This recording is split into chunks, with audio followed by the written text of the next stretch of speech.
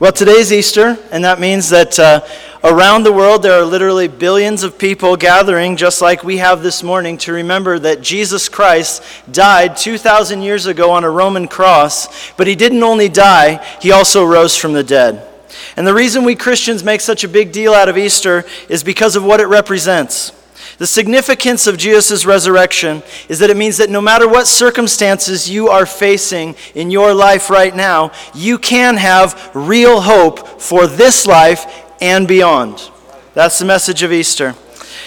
So let me begin this morning by reading you a letter. This letter was sent by the Department of Health and Human Services to someone who lived in Greenville County, South Carolina. The letter reads the following.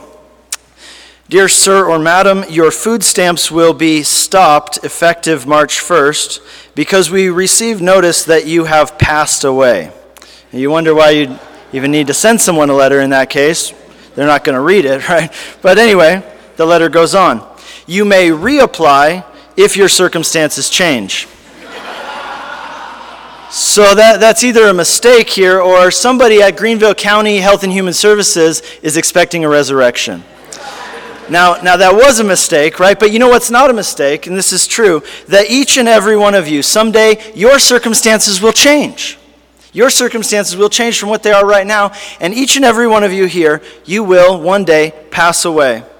Brooke Shields, the famous actress from the 80s and the 90s, when she was speaking for an anti-smoking campaign, and she said the following, it's good advice here. She says, "Smoking kills. And if you're killed, you've lost a very important part of your life." It's very true. A good point, Brooke Shields. If you die, that can really ruin your day. It can change your life a lot. I don't know if any of you have seen the statistics on death, but they're quite staggering. 10 out of 10 people die. That's 100%. It's, some pretty strong statistics there. And one day, you too will die. And God's word has this to say. It says that it is appointed for every person to die once, and after that comes judgment. What that means is that one day, each and every one of us in here will stand before God. For some people, that's great news. That's something that fills their heart with joy and hope. It's something that they're looking forward to because they put their faith in the gospel. They know that they can stand before God with confidence, unashamed because they have been forgiven of their sins and they have been made right with God through Jesus Christ. But for other people, that prospect, that idea that one day they will die and they will have to stand before God and give account and face judgment, that's something that worries them. It fills their heart with anxiety, even fear, trepidation. It's something that they're not looking forward to. For me, at one point in my life, that was me. But I'm here to tell you today that your circumstances can change. You can find hope and peace. You can find joy and true purpose because of the resurrection of Jesus Christ. The most famous clock in the world is in London, England. It's called Big Ben. Probably you've heard of it, seen pictures of it. Some of you maybe even seen it in person. Big Ben towers over the city of London, over Westminster Abbey, over the Parliament there on the River Thames. And the thing about Big Ben that many people don't know, that even many Londoners don't realize, is that the music in the chimes that keeps the time for Big Ben is actually the tune of an old hymn. Did you know that? And do you know what the hymn is? The hymn is, "I Know That My Redeemer Lives." Big Ben plays that song all day long. I know that my Redeemer lives. That means that every day, Londoners set their clocks and their schedules, and they live their lives based on this declaration that rings out over the city all day long, that Jesus has risen from the grave. And I would suggest to you today that you do the same.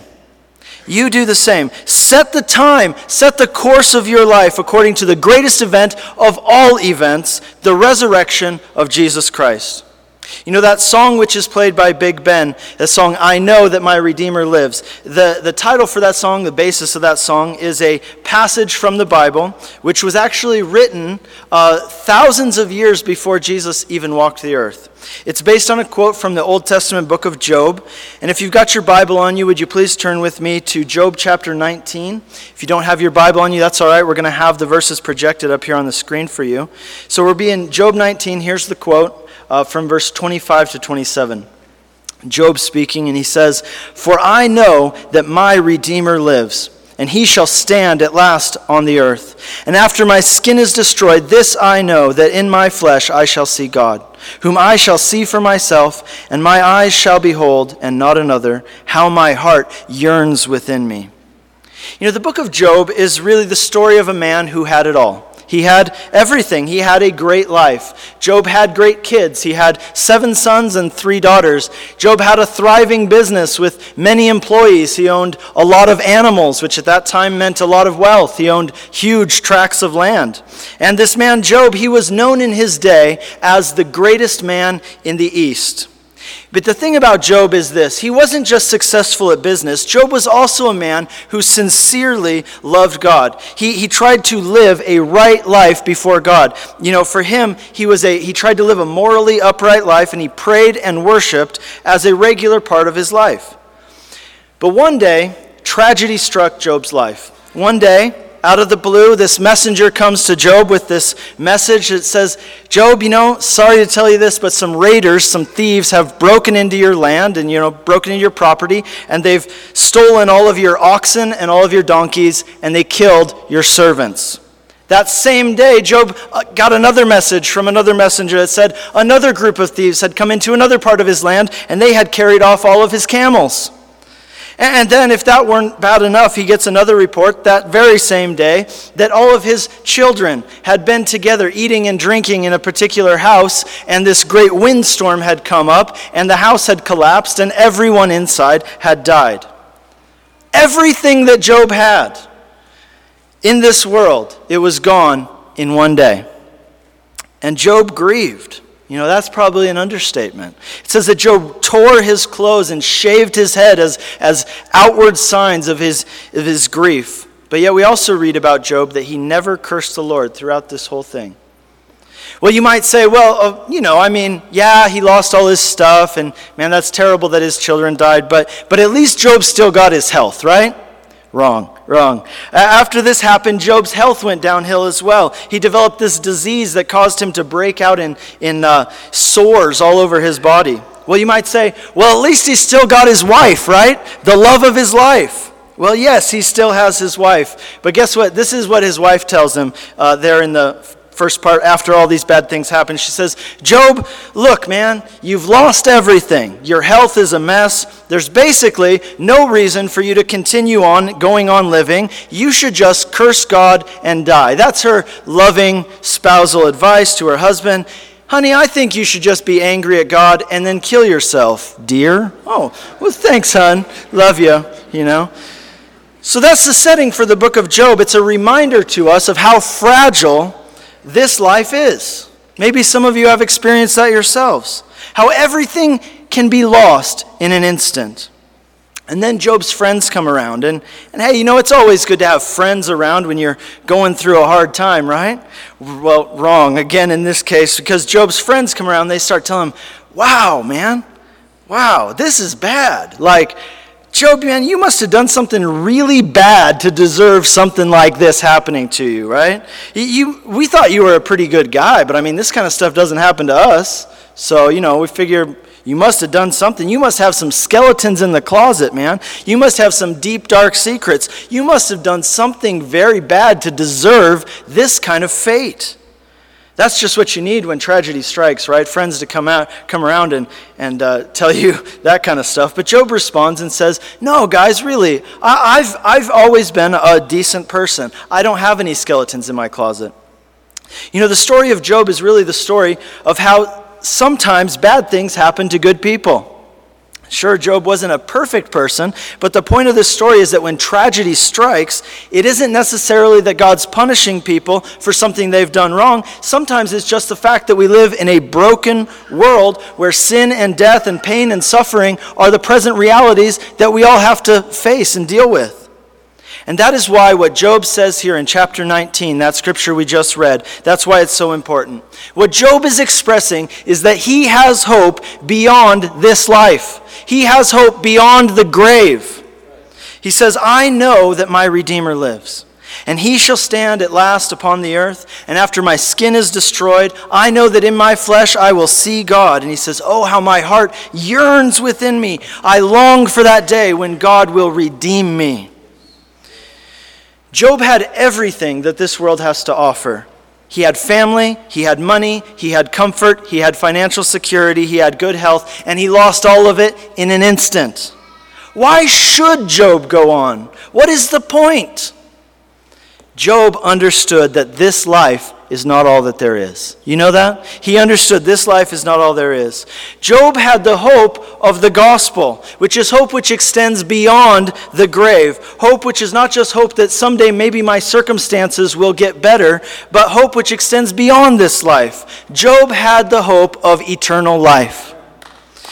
It was that hope of eternal life that kept Job going. You know that? It was that hope of eternal life for which he did not fall into just utter despair. It was that hope which gave purpose and meaning and perspective to his life. You know, all the other stuff, the houses and the money and the possessions, that's all they were. They were just stuff. You know that? And stuff by nature is temporary. Job said, I came into this world with nothing, and I can't take anything with me when I leave. So he says, my hope is not going to be in this world. My hope will be in God, that God is my Redeemer and that he will redeem my soul. Jesus said this, what does it benefit a man if he gains the whole world and yet loses his own soul? What does it benefit you if you gain everything this world has to offer but you lose your soul? Job understood that. He understood that whether you're rich or you're poor, in the end, it doesn't matter. You came into this world with nothing, and you can't take anything with you when you leave. And one day, each and every one of us are going to stand before God.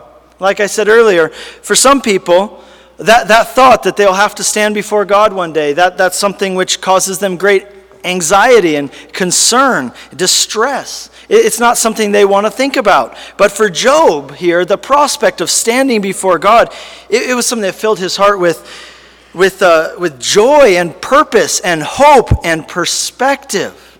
He says, my heart yearns within me. I want to see God because I know that he is my Redeemer and my Redeemer lives. Job knew that God was the Redeemer of his life. Now, what's a Redeemer? A redeemer is someone who pays the necessary price for you to set you free from some sort of bondage, right? Kind of like if you went to jail and someone came and paid your bond to get you out of jail. That's the basic idea here behind this idea of a redeemer. It's someone who pays the price that you can't pay to release you, set you free from some kind of legal obligation or burden that you're under.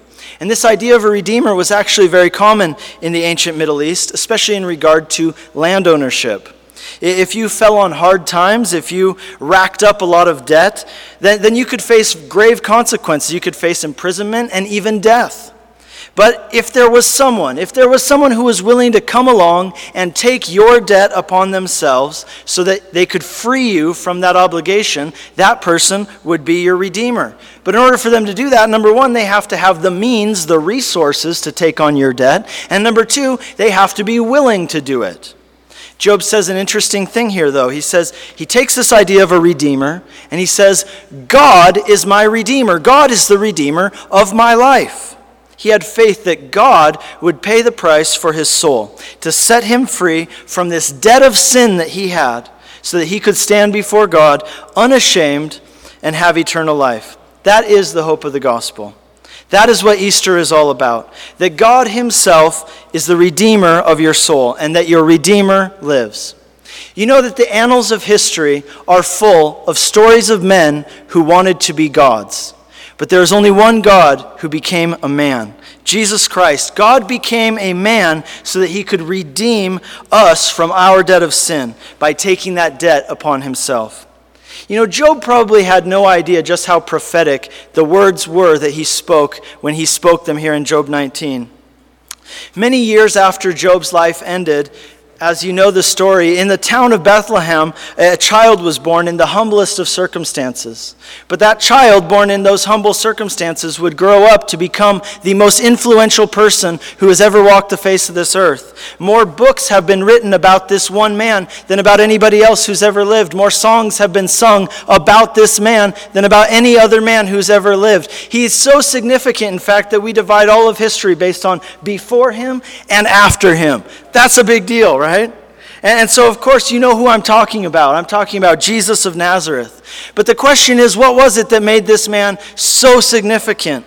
Was it his teachings? I mean, surely there have been great philosophers and teachers throughout history. It must be something more about Jesus than just what he taught that made him so significant. You know, the thing that made Jesus of Nazareth so significant is that he was the very thing which Job hoped for back in the Old Testament. He was the thing which Job hoped for. He was God come to us to redeem us. And he redeemed us how? By giving his life for ours as a ransom.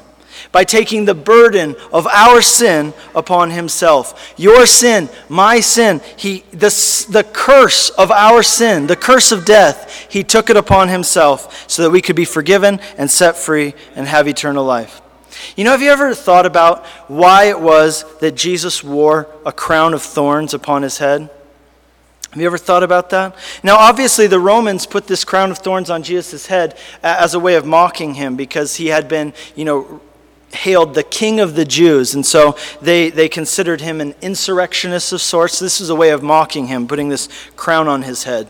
But there's a much more significant meaning, I believe, to the crown of thorns.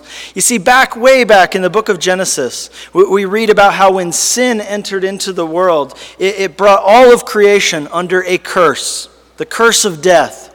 And you know what the symbol of that curse was?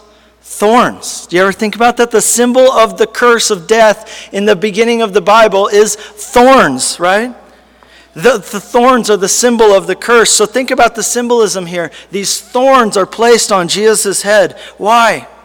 It's symbolic of the fact that he's taking the curse, our curse, upon himself there on the cross in order that we might be set free from it. He's redeeming us. He's our Redeemer, the one who not only has the means and the ability to redeem us, but is also willing to redeem us because he loves you. You know that? He loves you. Remember what Job said? He said, I know that my Redeemer lives. That is the message of Easter. Not only did Jesus die on the cross for your sins, not only did he take your curse upon himself so you could be redeemed and set free, not only did Jesus die, he also rose again. He defeated death. The Bible says that death is swallowed up in victory. And it's because our Redeemer lives that we can have hope beyond the grave, that we're able to have the hope of eternal life. During the 1994 Miss USA contest, Miss Alabama was asked the following question. If you could live forever, would you and why? If you could live forever, would you and why? Her answer was the following. I would not live forever because we should not live forever, because if we were supposed to live forever, then we would live forever, but we cannot live forever. That's why I would not live forever. That really clears it up there, doesn't it? Miss Alabama, you seem so confused, right? But you know what? In a way, she's right. I'm not actually sure what her answer was, but whatever it was, there is a point there, and that is this, that our lives are finite, right? And there is a day appointed for every one of us when we will die. But because our Redeemer lives, because death has been defeated, we can indeed live forever.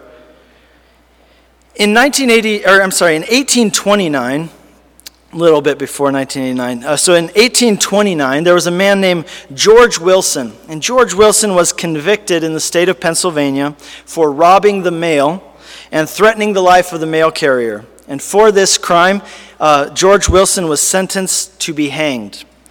Fortunately, though, for George Wilson, the President of the United States at the time was Andrew Jackson. And Andrew Jackson granted George Wilson a presidential pardon. Oddly enough, though, and this is the only time that this has happened in American history, George Wilson refused the pardon. He said, thanks, but no thanks, right? And well, the government wasn't really sure what to do. I mean, should they still execute this man? I mean, the president gave a pardon to save his life. Should they still kill this man against the president's wishes? But the man himself had not accepted the pardon. So what do? So they took this case actually before the Supreme Court. And the Supreme Court, the justice at the time was a man named John Marshall, and he issued the following ruling. He said, "A pardon is a deed to the validity of which delivery is essential, and delivery is not complete without acceptance. It may then be rejected by the person to whom it's tendered, and if it be rejected, we have discovered no power in a court to force it on him." So George Wilson, against the desire and against the efforts of the President of the United States to save him, he was hanged because he refused to receive and accept the redemption which was offered to him. Let me tell you this, in the same way, your Redeemer, Jesus Christ, he has paid the price to redeem you. The question is, will you accept that redemption or will you refuse it? Now you might wonder, who in their right mind would refuse such a pardon? Who in their right mind would refuse redemption? Yet many people do. How about you? The question remains. Ask yourself this question. How about you? Will you receive the pardon which has been granted to you? Will you receive the redemption that Jesus Christ has purchased for you on the cross? You know, for many people, the issue isn't that they don't want to be redeemed. The issue is that they aren't sure if this redemption that's promised through Jesus Christ is for real or not. I mean, how can they be sure that Jesus is who I claim that he is, who Christians say that he is? I mean, there are a lot of religions out there, right? How can anybody be sure that Jesus is who he claimed to be? How can anybody be sure that what Christians say is really true? That by putting your faith in Jesus Christ, you can actually be forgiven of your sins and saved and have eternal life. How can we know? I'll tell you how you can know. The redemption of Jesus Christ. The resurrection of Jesus Christ. Let me explain. A lot of people throughout history have made huge, outlandish claims. Here's a few for you. Charlie Sheen made some claims. He claimed that he has tiger's blood and that he is invincible. Kim Jong-il, he's always a good one for outlandish claims. As a former leader of North Korea, he claimed that he invented the hamburger and that he played golf only one time in his life, in which he shot 38 under par and 11 holes in one. And he said after he played that first game, he got so bored with golf, because it's so easy, that he decided to retire for life. So when Jesus comes around and claims to be God, right, he claims to be the Savior of the world who has come to redeem us, how can we know that what he says is true? Well, do you know that people actually asked that question of Jesus while he was alive? People asked him that question, as you naturally would, right? They said, Jesus, you're making all these gigantic claims about who you are, why you've come. How can we know that anything you are saying is actually true? And Jesus said this, he said, here is the sign I will give you, that what I say is true, that I am who I say I am. He says, destroy my body, and in 3 days I will raise it up again. In other words, Jesus said, here's the proof for you that I really am who I claim to be. This will be the proof that what I say is true. If I die, and then 3 days later I come back to life, then you'll know that I was who I said I was. And if not, then forget it, you know? And what that means is this, that all of Christianity really hinges on the event of Jesus' resurrection. It all hinges on this one event. So if you'll turn with me again in your Bibles, this time to Matthew chapter 28. This is the familiar story of the resurrection. And it's told from the perspective of two ladies who went on Easter Sunday to visit the tomb of Jesus. This is Matthew chapter 28, the first several verses. Now after the Sabbath, as the first day of the week began to dawn, Mary Magdalene and the other Mary came to see the tomb. And behold, there was a great earthquake, for an angel of the Lord descended from heaven and came and rolled back the stone from the door and sat on it. His countenance was like lightning, and his clothing as white as snow. And the guards shook for fear of him and became like dead men. But the angel answered and said to the women, do not be afraid, for I know you seek Jesus who was crucified. He is not here, for he has risen. And he said, come, see the place where the Lord lay. And go quickly and tell his disciples that he has risen from the dead, and indeed he is going before you into Galilee. There you will see him. Behold, I told you." So they went out quickly from the tomb with fear and great joy, and ran to bring his disciples word. And as they went to tell his disciples, behold, Jesus met them, saying, "Rejoice." And they came and held him by the feet and worshipped him. And Jesus said to them, "Do not be afraid, but go and tell my brethren to go to Galilee, for there they will see me." These ladies have gone here expecting to find a closed tomb. They've gone here expecting to find a tomb blocked by a great stone guarded by Roman soldiers. But instead, what do they find? They find an empty tomb. They find a stone that's been rolled away. And instead of Roman guards, they meet an angel. Later on, after they leave that place to go and tell people what they've seen, they actually meet up with Jesus Christ, who was dead and now is alive. And there are three things that they do here, and this is how we're going to close. Three things that these women do, and I would suggest for you this morning that for you and I also, these are the three things to do on Easter. Three things to do on Easter. Number one, in verse 6, they're told, "Come and see." This is the first thing you do on Easter. Come and see. The stone of the tomb was rolled away, not so that Jesus could get out. It was rolled away so that people could look inside and see for themselves that Jesus was not there, that he had risen from the dead.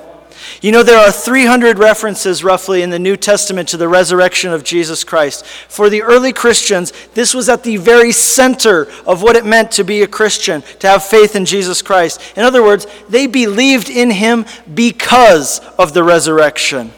In fact, Paul says in his letter to the Corinthians, he says, if anyone doubts the fact that Jesus rose from the dead, he says there are literally hundreds of people who saw Jesus after he rose from the dead with their own eyes. You can go talk to them. They're eyewitnesses. They're still alive. Go ask them if you don't believe. The first thing to do on Easter is to come and see. Come and see the proof that Jesus Christ has risen from the dead. Study up on it. Check out the facts. Did you know that the resurrection of Jesus Christ is one of the most historically reliable events in ancient history? So come and see.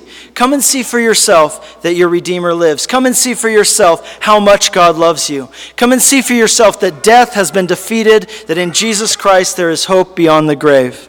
The second thing to do on Easter, we read in verses 8 and 9, rejoice and worship. Rejoice and worship. That's why we're here this morning, by the way. Having heard this good news that Jesus was alive, what did they do? They rejoiced. They rejoiced. And then what? Having come face to face with Jesus, what did they do? They worshiped. That's what we want to do here on Easter as well. Rejoice because our Redeemer lives. Rejoice because he's redeemed us from the curse of sin and death. Rejoice because he has rescued us. And he's rescued your life and set you free. Rejoice because of the promise of eternal life. But don't stop there. Come before him and worship him. Worship him for who he is. Worship him because he's great. Worship him because his love is greater than death. Worship him because he is able to break the curse and redeem your life from the grave.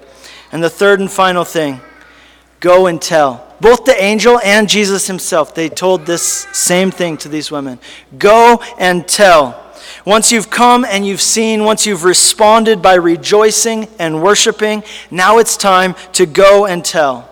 If this message is true, it's not something you can keep to yourself. If it's true, it's the greatest news in the world. And if it's true, it is truly the hope of the world. So we need to go and we need to tell. Spread that news. Don't keep it to yourself. There are a lot of people out there who need to hear it. There are people who need to be reminded. So go and tell.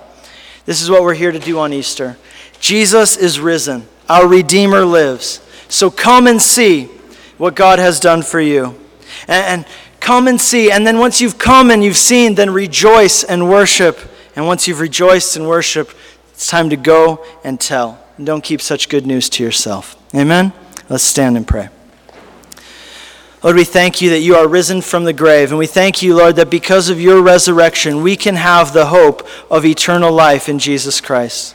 We thank you, Lord, for that hope. We thank you that because you've risen from the dead, because death has been swallowed up in victory, Lord, that we can have hope which goes beyond the things of this life. We can have hope for eternal life. And Lord, I want to pray that this morning, if there's anyone here with us who hasn't yet made a confession of Jesus Christ, who hasn't yet dedicated themselves in their hearts, that they will follow Jesus, they will believe in the gospel for their salvation. Lord, would you do that work this morning? Would they not leave without having made that decision in their heart? Lord, we pray for everybody who's here this morning. Lord, would you help us that as we have come and seen, now, Lord, we want to again rejoice and worship, but help us as we go, that we would go and tell for your glory. In Jesus' name, amen.